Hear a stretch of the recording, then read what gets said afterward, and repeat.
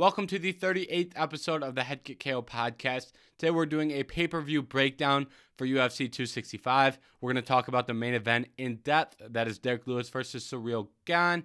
They are fighting for the UFC Interim Heavyweight Championship. We're also going to talk about the other fights that I like and find interesting on that card.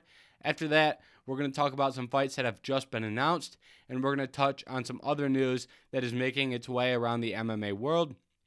So, before we get started, just a heads up. Right now, it is 5:34 on the East Coast on Thursday. So that's kind of a rough time estimate for while you're watching this. So if anything came out after that time, I'm not going to talk about it, obviously. So, for example, the press conference is supposed to start at 6. I'm not going to be talking about that. So that's just a heads up if you're curious about why I missed something that maybe happened at the press conference or at the weigh-ins. That's when this was recorded. So just a heads up on that before we get started. And to get started, we're obviously going to talk about the main event of Derrick Lewis versus Ciryl Gane. Now, I really like this fight, and the only thing I don't like about it is that it's going to be for the UFC Interim Heavyweight title. And I don't mean that as a knock on Ciryl Gane or Derrick Lewis. I just think it was a little early, and I think that this was pushed a little bit, this idea of an interim belt, because of the UFC pay-per-view schedule. They just had to get a title fight on this card, and, well, essentially they needed another one because Amanda Nunes was supposed to headline this, was supposed to be the co-main on this card, but they wanted another title fight for it, and nothing was lining up. The only thing they could get was Lewis and Gane, so they threw the interim belt on it to make it a little spicier for the fans, hopefully sell some more pay-per-views, and whether it's going to work or not, who knows. But this idea has received a lot of backlash, and understandably so. I mean, anytime you're getting an interim belt involved, it's going to come back with some backlash. And this situation where Francis has only had the belt for 3 months and we already have an interim belt is, I don't want to say unheard of, but this is the only time it's happened, as of late. This isn't something that we have seen recently at all. But on a positive note, these are the two guys that should be fighting for the interim belt. And regardless of who wins, we're going to have the best guy fighting Francis Ngannou when Francis decides to defend that belt. So there are going to be some good things that come from this. And it looks like both guys are perceiving this interim belt the same way that the fans are.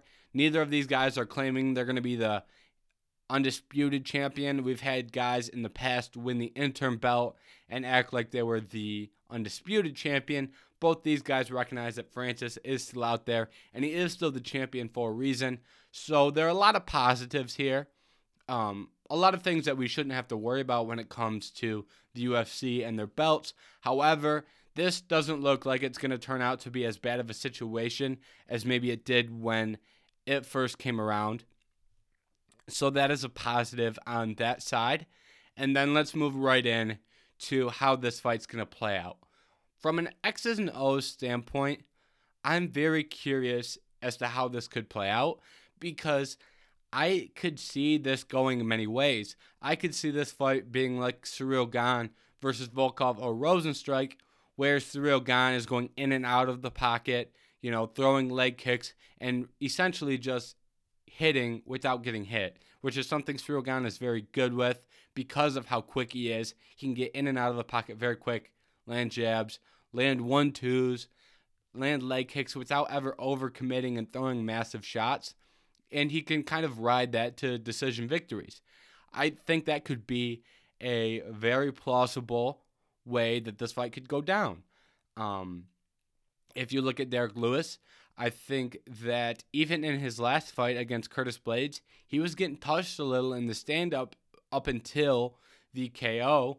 And that was largely because he was sitting back looking for a KO shot. That's not typically how we see Derrick Lewis fight. When Derrick Lewis sits back and waits for a KO shot, we then see fights like Curtis Blaydes, where that fight was pretty underwhelming up until the KO, similar to the Francis fight, but in the Francis fight, he didn't find that KO. So I wouldn't be surprised if we see minimal action from Derek Lewis and him sitting back, kind of waiting for an opportunity, and then he can either find that opportunity or Ciryl Gane can ride that to a decision win. And those are two very different, paths that this fight can go. Vicious KO for Lewis, decision victory for Gane. Both those are realistic options. It's also a realistic option that we see a very active Derek Lewis. I mean, Derek Lewis, is a lot more athletic than he's given credit for. He is very, very diverse in his striking. He will throw flying knees. He will throw head kicks, and he will come forward at you, and he will engage. It's all a matter of what game plan we see from Derek Lewis. Derek Lewis could come out and wrestle a lot. I mean, Derek Lewis has had fights in the past where he has came out and attempted several takedowns and has won fights largely because of how underrated his grappling is. I mean, just because he doesn't have all the credentials in the grappling world as many others, that doesn't mean he doesn't have very good grappling. And Derek Lewis has worked a lot on his grappling to get to a high-level point, and I think he is there, and he's incredibly underrated. And I think he could use that even to really get an edge in this fight. If he can take Ciryl Gane down consistently, this will be a very tough fight for Gane to win. I mean, if Derek Lewis can get a lot of control time and maintain his KO power on the feet, which he likely will maintain his KO power all 5 rounds, it's obviously going to be a tough night for Gane. So that's just kind of an idea here of how many different ways this fight can go. We can see Gane by a overwhelming, decision victory. We can see Lewis by vicious KO. We could see a lot of groundwork from Derek Lewis. We could see a very active Derek Lewis pushing the pace. We could see Derek Lewis sitting back and trying to catch Ciryl Gane. So that is why I'm so interested in this fight, because I have no clue how this is going to play out. There's fights where you see it and you're like, okay, I kind of understand how this fight's going to go down. For example, Luque versus Chiesa, I think, is a great example of that. And Chiesa is someone who he's going to try and maintain range on the feet, and he is going to, try and take the fight to the ground and try and submit Vicente Luque. And I think that's kind of the obvious kind of way that fight will go. And this heavyweight title fight is not like that at all. And it's going to make the fight a lot more interesting to watch. And that is something that I am very excited for. And I think the way this fight goes is largely going to be determined by Derek Lewis. I think we try and see Ciryl Gane, fight the fights that he has recently in his last 3 fights, and especially the last 2, more likely not 3, the last 2 fights. He, tries to land the jab, lands leg kicks, works to the body, switches stance. That's likely the fight we will see from Ciryl Gane. But Derek Lewis is someone who is very underrated in terms of intelligence, and that might not be Derek Lewis. It might be his coaches. It could be Derek Lewis and his coaches. But someone, whether it's Derek Lewis or his camp, creates great game plans for Derek Lewis. I mean, they are able to pinpoint a weakness to a weakness of their opponent. They're able to pinpoint that and try and take advantage of that weakness, which is obviously a great strategy for winning a fight. And against Curtis Blaydes, it was land an uppercut or a knee while he's coming in. Against other fighters, it's push the pace. Like the things we just talked about, the many things Derek Lewis can do to win. The things that Derek Lewis, that will help determine how this fight goes are going to be how his coaches and him see this fight from a stylistic point of view coming in. And I think that is one of the reasons why I'm leaning towards Derek Lewis in my prediction for this fight, because I have seen a fighter who has came in and picked a great game plan, has executed that game plan, and has stuck to that game plan, and that has worked for him. And that is something that not many fighters can do. But when you look at fighters who can identify a great game plan and stick to it, they're usually successful. And I think that's something that Derek Lewis is going to do to a T in this fight. And Derek Lewis is the type of guy where he will just find his shot. Derek Lewis, there's been fights where he hasn't found it, and he hasn't found that shot, and he hasn't put away the fight because he didn't find it. But he is up there in the rankings for most KOs of all time because he can find that shot, and he has the power when he does find that shot. So when you have a fighter who can bring in a great game plan and can bring in all-time great power, and especially at the heavyweight division, I mean, in my opinion, the sky's the limit, and that's a very hard guy to beat. So that's the reason that I have Derek Lewis winning this fight by KO. I just think he's going to come in with a good game plan, stick to said game plan, and he is going to catch Ciryl Gane once. He only needs to catch him once. And on top of that prediction of Derek Lewis by KO, I also think that Ciryl Gane is going to look like he is winning that fight. That fight could, it could end in 3 minutes. It could end in 24 minutes. But whether it ends in 3 or 24, if it ends in 3 minutes, Ciryl Gane is probably going to control 2 minutes and 50 seconds of that fight, and then Derek Lewis is going to KO him. If it ends in 25, in 24, if it ends in 24 minutes, Ciryl Gane is likely going to control 23 minutes of that fight, and Derek Lewis is going to find his shot. That's just what Derek Lewis does. And that is my prediction for this fight. And it's pretty obvious that after this fight is done, the winner is going to fight Francis Ngannou, hopefully soon, and we will kind of finally straighten out the heavyweight division. Probably not, because we still have Stipe and John Jones and Volkov and all these other guys at the top of this division. So we are in an interesting spot here moving forward with this fight and the future of the heavyweights. It's going to be interesting to see, but like I said, I've got Derek Lewis by KO in this fight. Round doesn't matter. Whether you predict round 1, 2, 3, 4, 5, all you're trying to do is make yourself sound smarter. So I'm just going to say KO because he's going to land a shot. Whether he comes in the first or the fifth, that's just taking a shot in the dark, and you got maybe a chance to get it right and make yourself look smarter. So it doesn't matter what round. I've got Derek Lewis winning by KO. And then in the co-main event, we've got Jose Aldo versus Pedro Munhoz.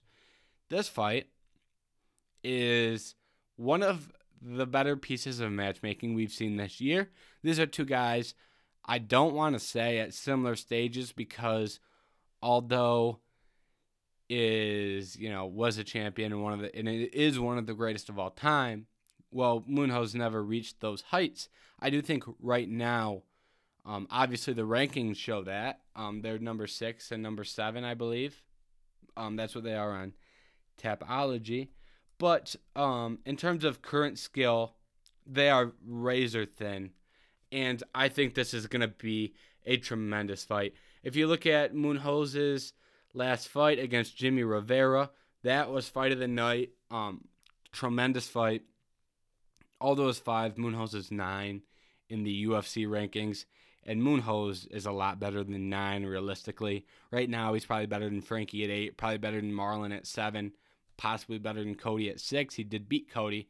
So, realistically, Aldo and Munhoz, despite the gap that they have in their UFC rankings, are very close in terms of skill. So, the one thing that I can say for sure is there's going to be a lot of leg kicks thrown in this fight. These two could very possibly go in there, trade ones and twos and leg kicks for 15 minutes, and it'll be a blast. I wouldn't be surprised if we see Aldo try and take this fight to the ground like he did against Marlon Vera. I think as Aldo has aged, well, not even as he's aged, but he knows where he's at in a fight. He knows when he needs to get around, and he knows that, hey, if I have to take this fight to the ground to win, I'm willing to do that. And I think that's going to be the difference here. Is I think that Aldo is going to be able to do the little things that can help edge him out around. I think it's going to be very close. I've got Aldo by decision, but like I said, I just think he can do the small things to impress the judges, to help him edge a close round, and that will eventually help him win the fight. But I think this is going to be a great fight, regardless of who wins, and I think it's going to be a very close fight. And then on the main card, also, we have Michael Chiesa versus Vicente Luque. This was the fight I touched on a little bit earlier about how this fight is a little bit more predictable than Ciryl Gane and Derek Lewis. Now, the reason for that is Michael Chiesa obviously wants to take this fight to the ground. And the question is, can he do that? I think he should be able to. Michael Chiesa is a very strong guy who is very tremendous on the ground. And I think that's going to lead him to victory here. And even if Chiesa struggles getting this to the ground, if Chiesa can get this to the ground, he's going to get in some very good positions because he values control so much. So that's why I'm saying, if he can get it to the ground, he's going to win. But Chiesa, even on the feet, the thing that I saw against Magny that I really liked is how well he was, utilizing range. And Chiesa does it in a different way than someone like Izzy who utilizes range. Chiesa is just a really long guy, and he'll sit behind a jab, He will keep the distance. He won't let you get in close and trade in the pocket unnecessarily. And I think that is going to help him for when he is in the stand-up with Luque. That reach and size. He's a very big guy for that weight class. And it's crazy to think that he fought at 155 at one point. Now he looks like a big 170 pounder. But, on the feet, I think that range and the understanding that, I can't get in a firefight with Luque. I've got to get this to the ground. So I think he's got the skills to manage the stand-up, get it to the ground, and then when he does get it to the ground, he's in his world, and I think he could likely get a submission, or a decision victory here. Either way, both very likely submission or decision. I would pick those almost evenly at this point. Maybe a decision lean because it's a 15-minute fight, and Chiesa is someone who does value control time, and he values control where he's not going to make a mistake on the ground chasing a submission. So he's a little bit less of a risk taker on the ground. So that could help him get to a decision victory. And then we also have Tecia Torres versus Angela Hill on this card. This is a very close fight as well in my mind, but I'm leaning Angela Hill. She has looked very good in many of her most recent fights. And I am surprised at this point that this is on the main card of a pay-per-view. This isn't something that I was expecting. But I guess since this is going to be such a close fight in many people's eyes, I think that's why they've got this on the main card. But like I said, I've got Angela. I just think that she's a little bit more of a diverse striker, and that's going to help her edge out a victory in this one. And,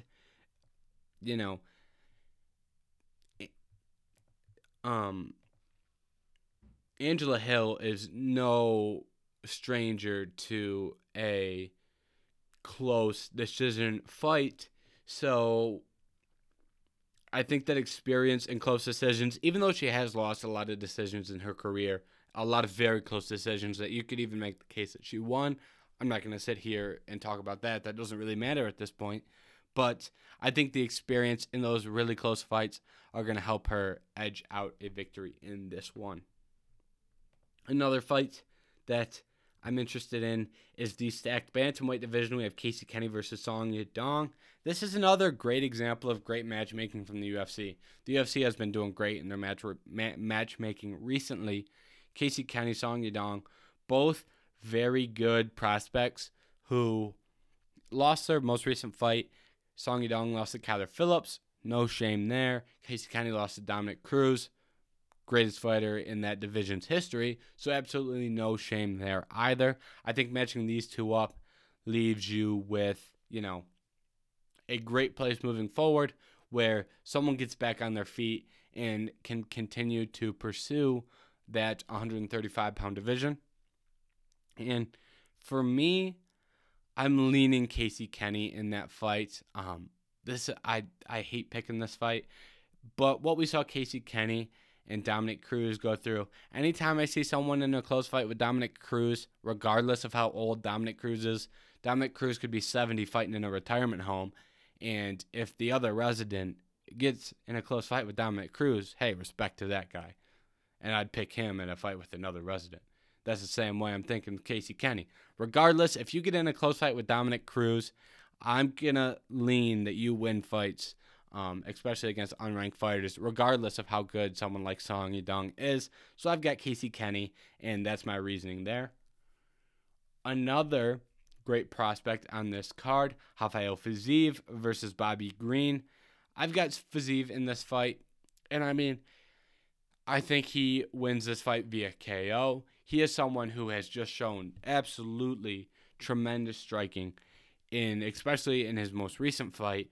But he's someone where every time you watch him, you get a little bit surprised. You're like, how is this guy doing this? And Bobby Green obviously isn't a nobody. Bobby Green is a very talented guy, but I just think that someone like Fiziev at this point in his career is, on a very upward trajectory, and I think he continue riding that, and he gets a win against Bobby Green. And then moving down a couple of fights on the card, we've got Carolina versus Jessica Penne. Carolina obviously was one of the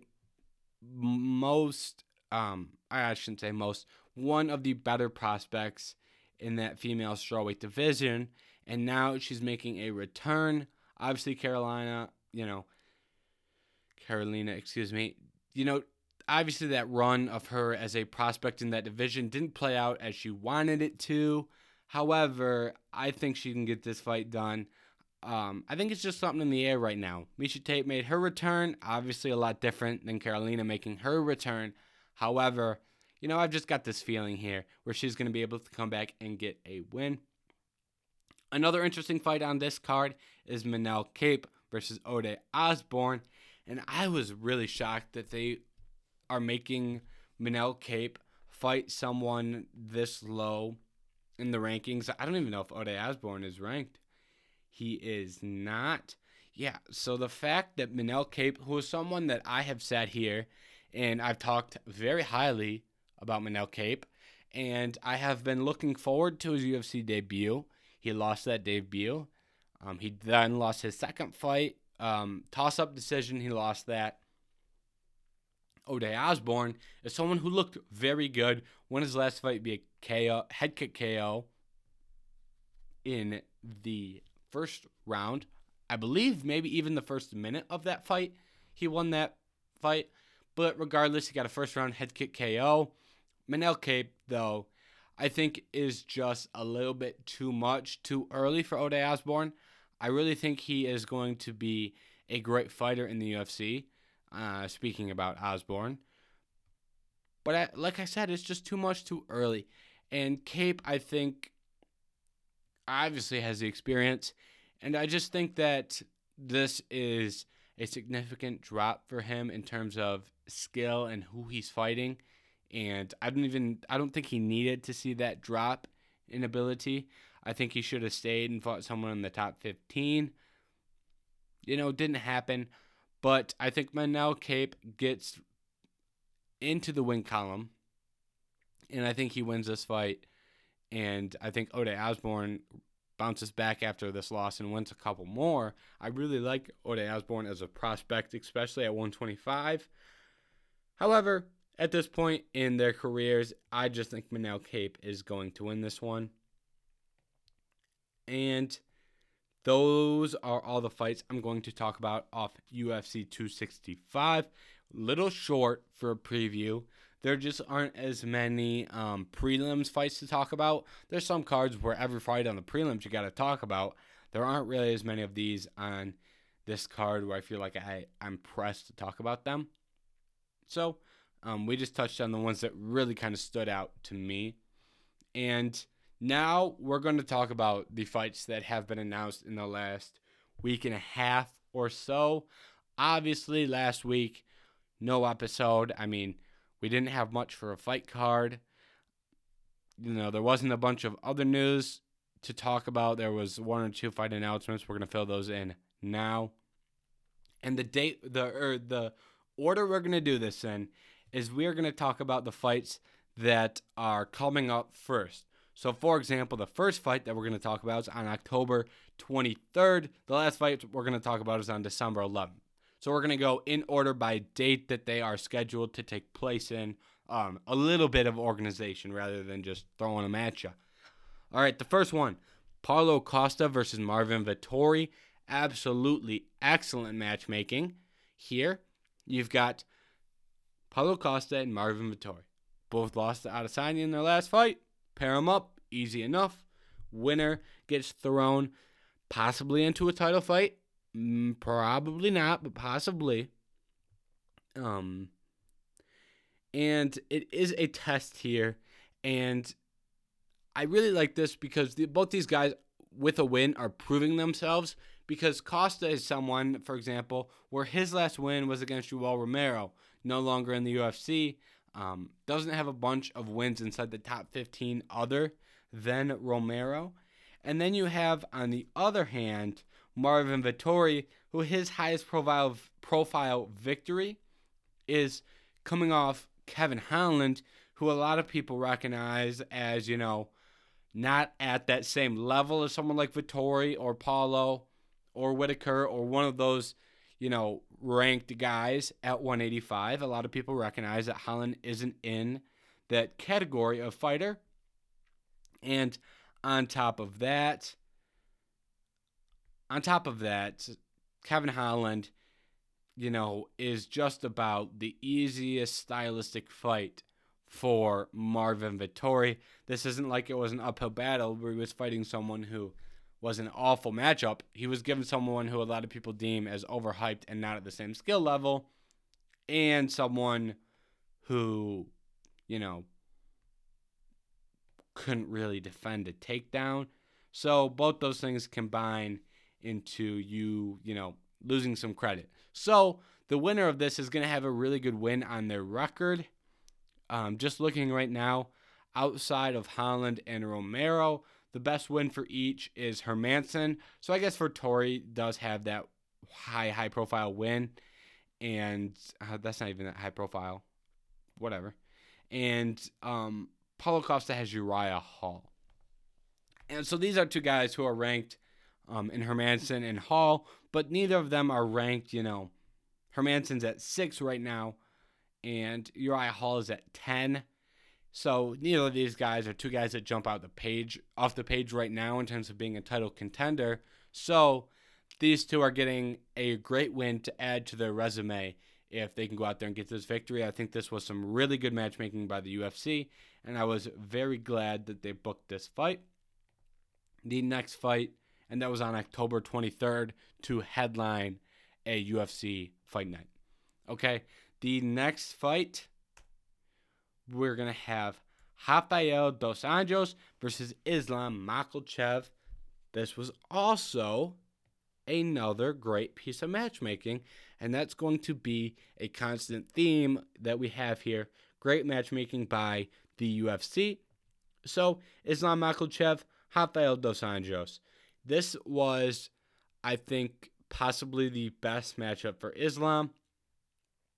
If we're going to book Islam against someone in the top 10 right now, which he does deserve someone in the top 10, I think Rafael Dos Anjos is a good entry point to that top 10, even if Islam's ranked 5 right now. RDA is someone who won his last fight. If you look at the top 10, Gregor Gillespie, that fight seemed very unlikely. Conor out. Hooker lost his last fight. Is 8. Looks like he needs something a little bit higher than Dan Hooker. They put him at 7 against Dos Anjos. They don't give him 6. Tony Ferguson, who doesn't look like the number 6 ranked fighter right now at lightweight. They don't move him too far up in the rankings and give him someone like Chandler. I think RDA is a great entry point for Islam. And for RDA, I really like this fight as well for RDA. Because RDA's last fight was against Paul Felder, who was coming in on short notice, had to cut a massive amount of weight to even step in the cage that night. And other than that, Dos Anjos hasn't looked too, or if you look at his record, just without diving too deep, Dos Anjos isn't on the best run. He's lost to Chiesa, Edwards, Usman, Covington, all since 2018. Since those string of losses, he's only beat Felder and Kevin Lee. And before that, his wins were against Lawler and Neil Magny. So it's not like RDA has been, getting the crap beat out of him or anything like that. It's just that we haven't seen him with a high level win. No disrespect to Paul Felder or Kevin Lee. Kevin Lee is not ranked right now because he hasn't fought in so long.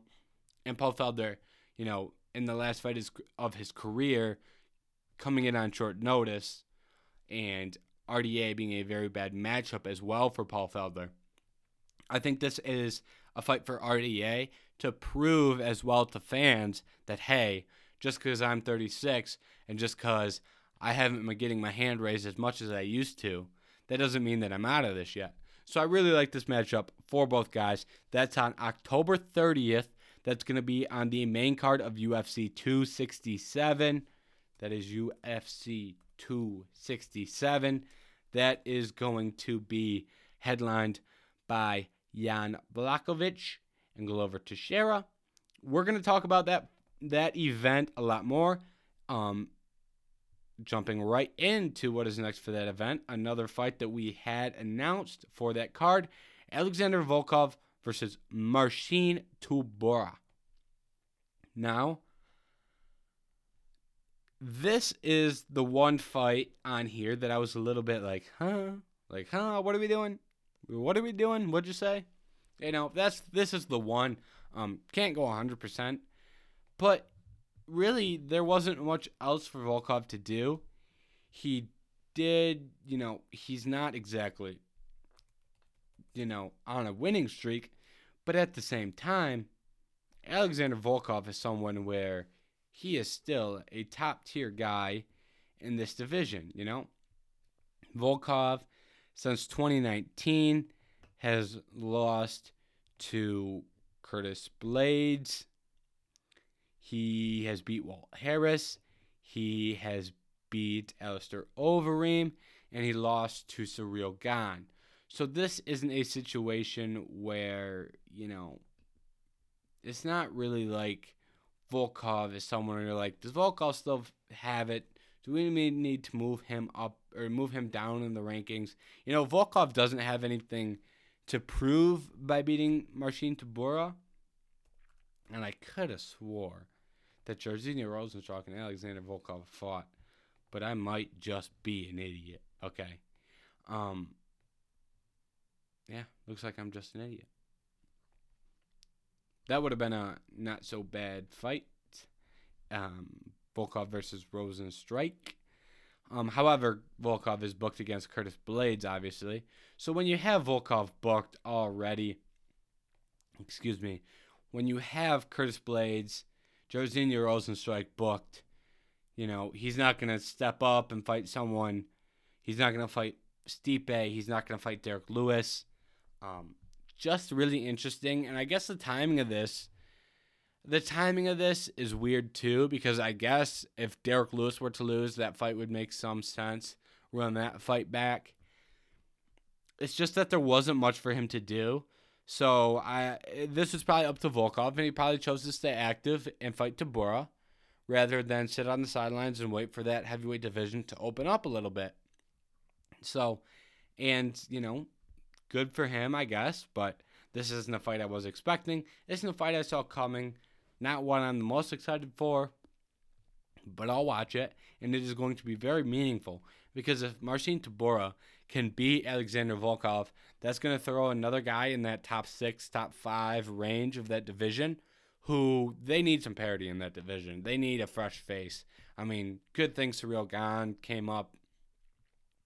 Some other guys, Jairzinho.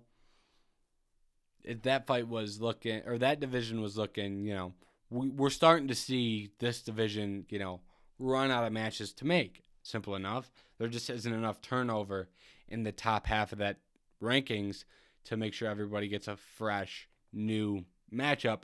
So if Tybura can get in there and get a win, that's going to be very good for the heavyweight division, I think. That fight also on October 30th for UFC 267. Now, the interesting thing, we're going to jump to the next card, circle back. It'll make sense in a minute. Then we have Justin Gaethje versus Michael Chandler on November 6th, and that is UFC 268. This fight is, who knows if it's going to happen. It was announced, and it might, it sounds like Chandler might not be able to fight. So basically, I'm not really into all this politics stuff, but I'm going to give you my interpretation of what I have heard and how I understand the situation, and I'll leave you to make your decisions on the situation. So what it sounds like is New York State is mulling over making it mandatory for people coming into New York to make it mandatory for them to be vaccinated, fully vaccinated. Roughly, didn't do too much, research into exactly how that law is going to come into effect. So maybe missing some minor details, but essentially that is the rule. If you're going to New York, you must be fully vaccinated. Michael Chandler said, hey man, I'm not going to be vaccinated by November 6th.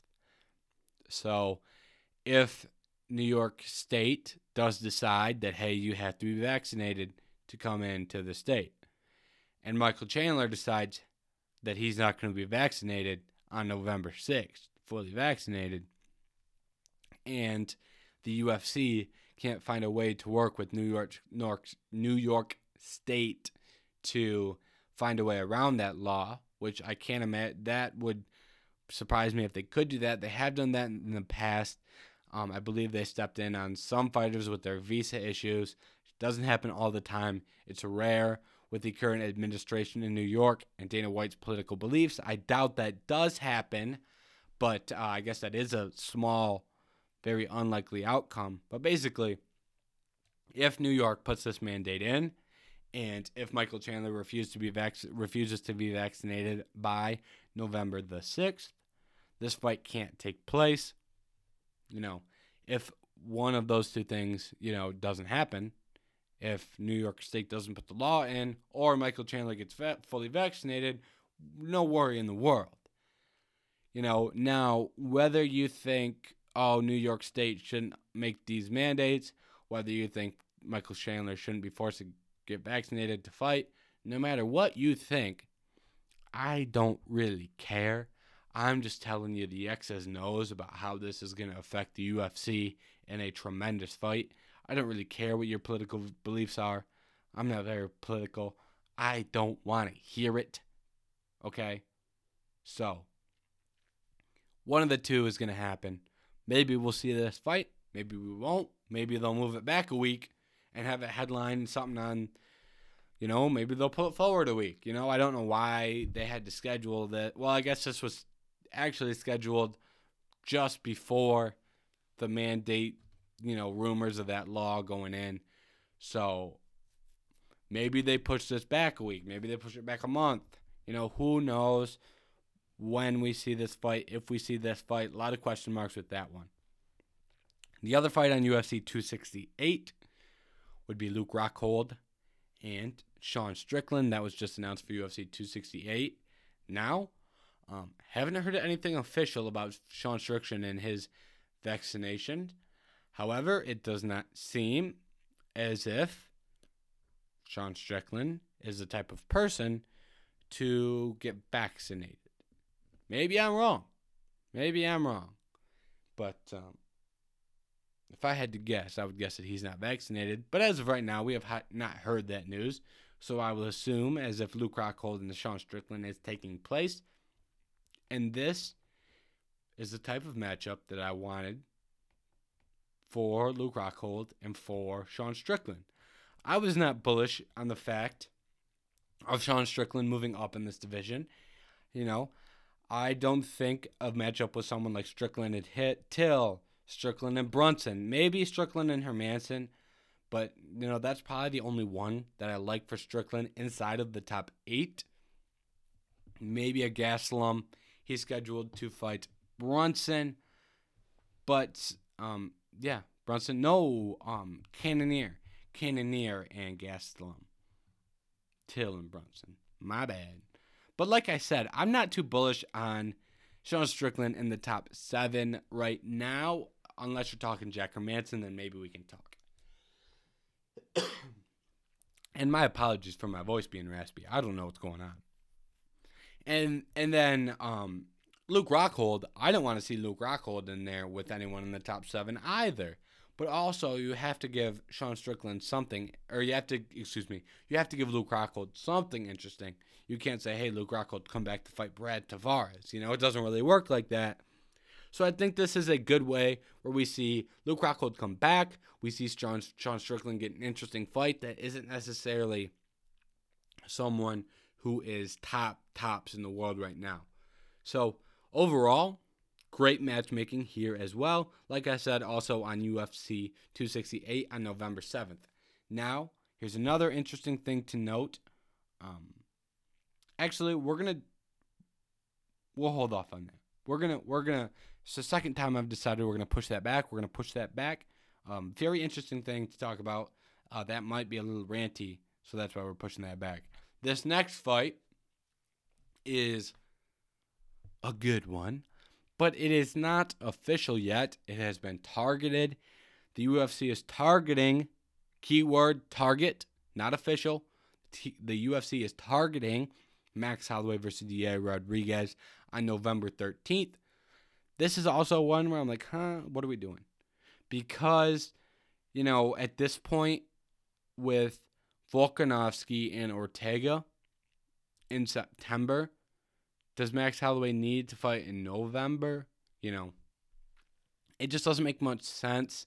Max Holloway doesn't need a fight before a title fight unless he wants one. If Max Holloway says, man, screw that title, I'll just fight Yair because it'd be cool, then, good for him. That's fine. But the Max Holloway doesn't need this fight, and he can get a title fight without this fight. I think this would be it's just tough for me anytime I see someone who should be fighting for a title not fighting for a title. This is one of those where I can let it slide a little bit because it'd be such a great fight to watch. The first fight I really 100% did that with was Dillashaw and Sandhagen, where, hey, we acknowledge Sandhagen deserves to fight for this title right now. However, we're so backed up in that bantamweight division where he wouldn't have been able to fight until 2022. Would have been messy. TJ Dillashaw's a great guy to fight in the meantime. Now, we were having a similar problem, but then Max Holloway couldn't fight on July 31st. Pushing it back to November 13th is just kind of, do we still need it? I guess we never needed it. Do we still want it? If you're Max Holloway, I guess it all depends on how Volk and Ortega turns out. If we get a draw here, Max Holloway booking this fight looks great. If he wins, obviously, it looks great. But, if this fight's a 3-minute domination for one guy and they're able to make a turnaround in 4 months, and then Max Holloway gets in a war where he can't fight again for 6 months, now it starts to look silly. So if it plays out well, it'll be great. If some things get messed up, we're going to be in an interesting spot. And if Yair Rodriguez wins this, my goodness, the whole bantamweight division just got shook up. imagine if Ortega wins against Volkanovski and Yair wins against Max Holloway. Yair earned the title fight. Is he going to get to fight for the title against Ortega? What are we doing with Volkanovski? What are we doing with Max Holloway? They're both two all-time greats in that weight class. Are they going to fight each other to determine who fights for the belt next? It's just such an... We can really open up a can of worms here and create ourselves a mess at bantamweight. But, if Volkanovski goes out there and gets a win and Max Holloway looks great again, we're likely to see that third fight, and, that'd be it. So it's very interesting to see how this division is going to play out. I'm here for it. And that fight was targeted for November the 13th. And then on November the 20th, Joanne Calderwood versus Alexis Grasso. Another good fight. Calderwood lost her last fight, so she's going to slide in the rankings a little bit. Alexis Grasso looked very good in her most recent fight, so she's going to climb a little bit. These two are meeting. One's sliding, one's climbing. They're going to fight to determine who gets to climb next. So, very good matchmaking. I really like this fight. This is one where probably going to be a co-main of a UFC fight night if I had to guess. And then Max Holloway versus Yair would probably be a main event. I feel like that doesn't have to be said, but we will say that. And then the last fight to talk about, one of the more interesting ones, Cody Garbrandt going down to fight Kai Kara-France on December 11th. This has been something long talked about. Cody Garbrandt moving down to 125. He's finally doing it, and the UFC decided Kai Kara-France was the name. This was interesting because Kai Kara-France is ranked 7 at 125. Cody Garbrandt is ranked 6 at 135. And if you just look at the skill gap between 125 and 135 in the UFC at the moment, that's not a knock on 125, because 135, you can make the case, is the best division in the UFC right now. But Cody Garbrandt at 6, moving to fight the 7th ranked guy in a worse division, is something that I wasn't expecting to see. Maybe Joey B, Brandon Royval even is still a similar situation. Figueiredo. What are we doing here? I was surprised to see this, but I imagine that Cody Garbrandt is only one impressive win away from a title shot at 125. And then that is all I have for fight announcements. Now we're going to talk about the thing that I've said I was going to talk about twice, but then right before I started talking about it, I said, actually we're going to wait. So we're going to talk about that right now. That is looking at the pay-per-view schedule. On October the 30th, you've got UFC 267. On November the 6th, you've got UFC 268. And those dates are provided by Tapology. So if the dates are wrong and what I'm about to say is complete nonsense, blame it on Tapology. Don't blame it on me. I cited my sources. But, just searched it again just to be sure, because it is very unusual. But it is sounding like we're going to have 2 pay-per-views within 2 weeks. Now, you're asking, are we really going to have to shell out $140 to watch 2 pay-per-views back-to-back? The answer to that is no, is what it's sounding like. It's sounding like Dana wants UFC 267, the first of the 2 events. That one's headlined by Blachowicz and Glover Teixeira, co-main Aljo Sterling and Petr Yan. It sounds like that one. Dana wants it on ABC, which, hey, I absolutely love it. I have long been against the pay-per-view model because I think it hinders the growth of the sport. Imagine if you told someone who wanted to watch football for the first time and they wanted to watch the Super Bowl or a playoff game. Imagine if they said, nope, $70, pass it over. They're like, hey, maybe I'm not interested in this sport. Maybe I'll go watch basketball instead. I just feel like, especially when you get to Saturdays in the fall, there's a lot of people who are gonna want to watch, if Alabama and LSU are playing on a Saturday night, especially in America. I know this is just gonna be an American thing, but if Alabama and LSU are playing on a Saturday night, if Michigan and Ohio State playing on a Saturday night, you're not gonna get anyone to really watch that, and let alone shell out for a pay-per-view. And it makes it easier to get eyes on the sport. Imagine how many people would watch Conor McGregor if you didn't have to pay any money. Even if you keep pay-per-views for these big-time events, Conor McGregor, in all actuality, he's going to be a pay-per-view fighter for the rest of his career. If the UFC puts on UFC Africa like everyone wants, say they give us Usman versus Leon Edwards and Adesanya versus Robert Whittaker and Francis Ngannou versus Stipe Trilogy or Derek Lewis or Cyril Gane or whoever, I guess the challengers don't matter.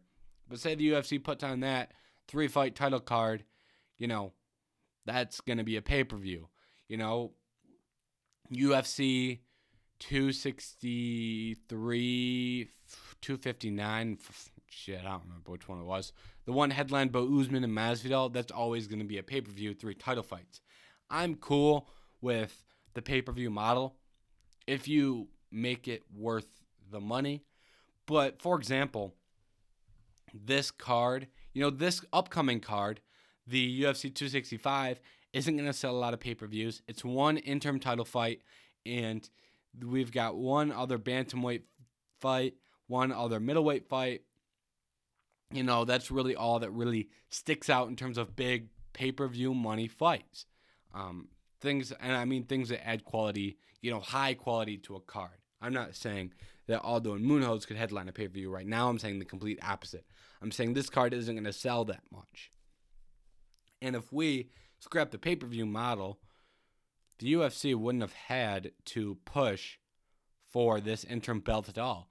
If we don't have a UFC pay-per-view system, we don't have this heavyweight interim belt. We just have Amanda Nunes scheduled to fight against Juliana Pena, and then that fight falls apart. And now we were going to have, a Saturday night, going to be a title fight. There was no pay-per-view. Now we just have it headlined by Jose Aldo and Pedro Munoz. Now it's just a regular fight night. And cost is going to be the same, aired the same. Even if you try to get another fight, you could still throw Derek Lewis and Cyril Gane on there for a big, number one contender fight in the heavyweight division. You don't need the belt because it's not a pay-per-view. A lot of the issues that we have in terms of scheduling would likely disappear. We would probably get more. The cards would be frequently more better. Oh, that was a terrible sentence. Each week, each Saturday, we would have a higher quality card because you don't need to shell out and just jam one pay-per-view so it sells well. You can, take fights where you can make a pay-per-view because it's not going to be on pay-per-view. For example, if you look at, say, UFC 267 would be a great example. Say you want to put on 267, and since you're not making this a pay-per-view, you could move Islam Makhachev and RDA to the next week to make that Saturday night fight night card better. It just gives you more versatility when you're not strapped in, hey, this day we have to give pay-per-view quality fights. You don't have to load one night as much. You can disperse the quality amongst many other nights. So, and even if we don't fully go that way, fully go that direction. Even if we ease back and have 8 pay-per-views a year, even if it's 10 pay-per-views a year, I still think that's very beneficial in the long term. And I think that's something that I think the UFC is going to look at, especially if you can get airtime on ABC.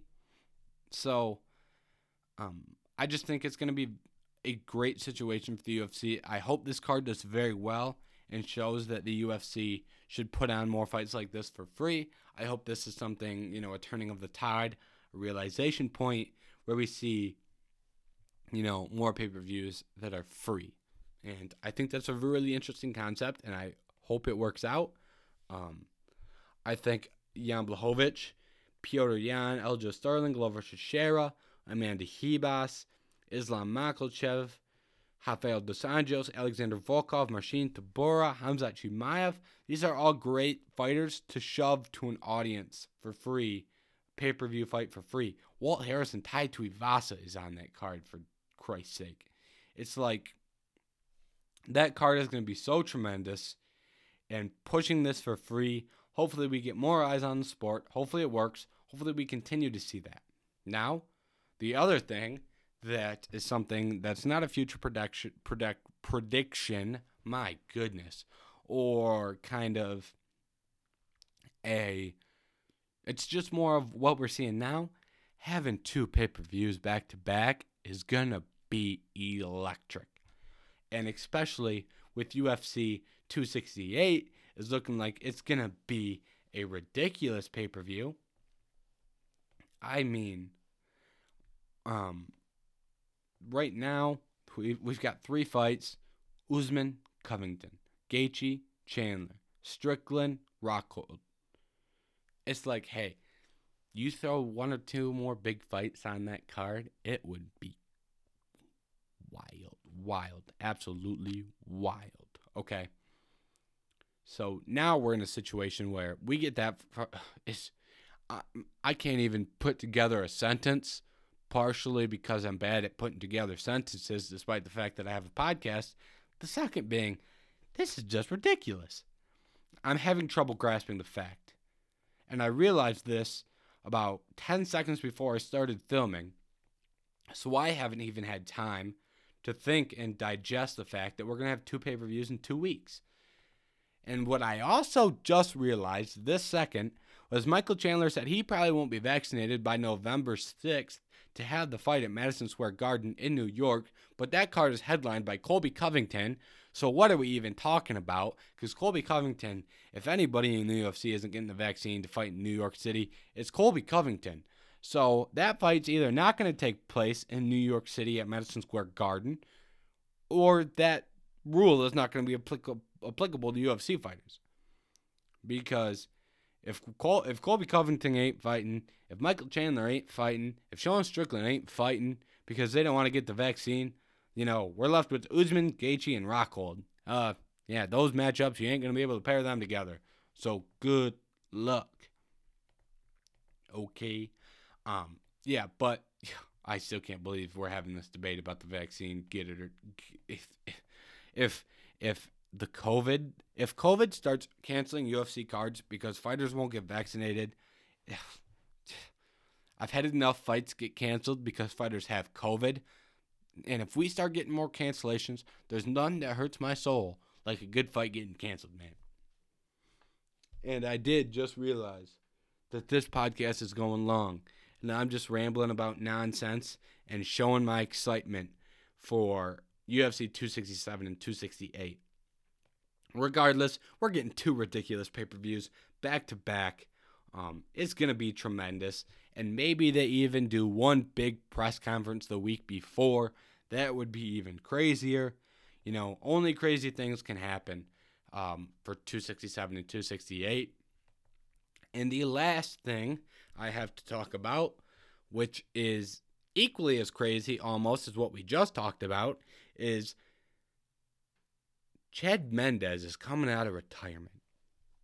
Now, I said that, and if you don't know the news I'm speaking of, you're probably like, Chad Mendes out of retirement? He's going to fight in the UFC? Answer, no. Oh, fighting in Bellator? Nope. Chad Mendes, he's a good fighter. Fighting in PFL 1? Where's he going? Nope and nope. Now you're running out of ideas. Well, I'm here to tell you, Chad Mendes is fighting in bare knuckle boxing. Now, Chad Mendes, one of two things is going to happen. Chad Mendes is going to come in here and might get knocked around a little. Might get punched in the face too often. Might get knocked out because he hasn't fought in 3 years. That's one option. Or the second option, Chad Mendes is going to come in juiced to the gills, cutting weight to get to 155 because that's where he's fighting, not 145. And he's going to throw hands and make grown men look like he's going to break the bones in their face. One of the two is going to happen. He might make a grown man have a face that looks like hamburger meat. He might take a dude's nose and remove it from his face. One of those two options are going to happen. Now, which one are we going to see? I have no clue. But I'm willing to watch for the first time. And if it's the first option, if Chad Mendes is getting knocked around, I'll probably turn it off. And I'll probably get on with my day hoping that Chad Mendes never fights again. But if Chad Mendes comes in juiced to the gills, and he comes in, and he starts knocking people out and getting in just brutalizing people, you want to know what I'm going to do? I'm going to reach into my pocket. I'm going to take out my wallet. I'm going to take out all my money and say, here, take it. Give me more. I'll get out my credit card. You can just have the whole card. Do whatever you want with it. I just want Chad Mendes fighting again. One of the two is going to happen. So I'm either going to be poor because I gave all my money to watch Chad Mendes fight people with no gloves, or I'll be very sad because Chad Mendes lost. So it's going to be one of the two. I'm interested to see which one of the two it is. I'm sure you are as well. And with that cliffhanger, this episode of the Head Kick KO podcast is over. Make sure you tune in the future to determine if I am poor because I spent all my money watching Chad Mendes fighting bare knuckle boxing. Or just tune in because you want to hear me talk about MMA. Just do me a favor and tune in.